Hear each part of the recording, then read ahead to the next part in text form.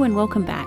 I hope you've had a great start to 2022. This is my first podcast episode for the year, and I can't wait to get back to releasing my regular episodes soon. I have so much exciting new content to share with you this year. I've been quieter than I would like with my podcast episodes because I've been working on an exciting new project that I hope to share with you in the coming weeks.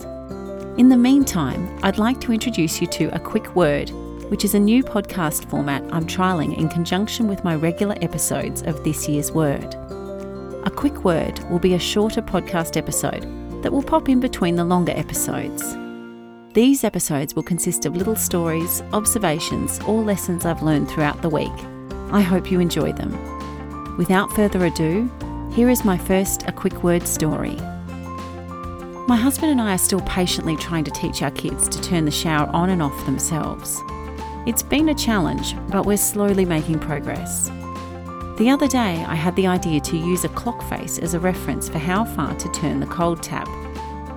Turn the cold tap to 11 o'clock, I instructed my daughter. She was thrilled with this idea. It was a reference she could remember, which was great because she's all up for doing as much for herself as possible. Later that evening, I proudly shared my new strategy with my husband. He returned a confused look and said, 11 o'clock? I've been telling them 2 o'clock. Perplexed by how different our instructions were, as well as our tolerance for hot water, off to the bathroom we went to determine who was right and who was wrong. It turns out my husband was lining up the middle of the C with 2 o'clock, whilst I was lining the top of the C up with 11 o'clock, which ended up being exactly the same position. 11 or 2, we were both right.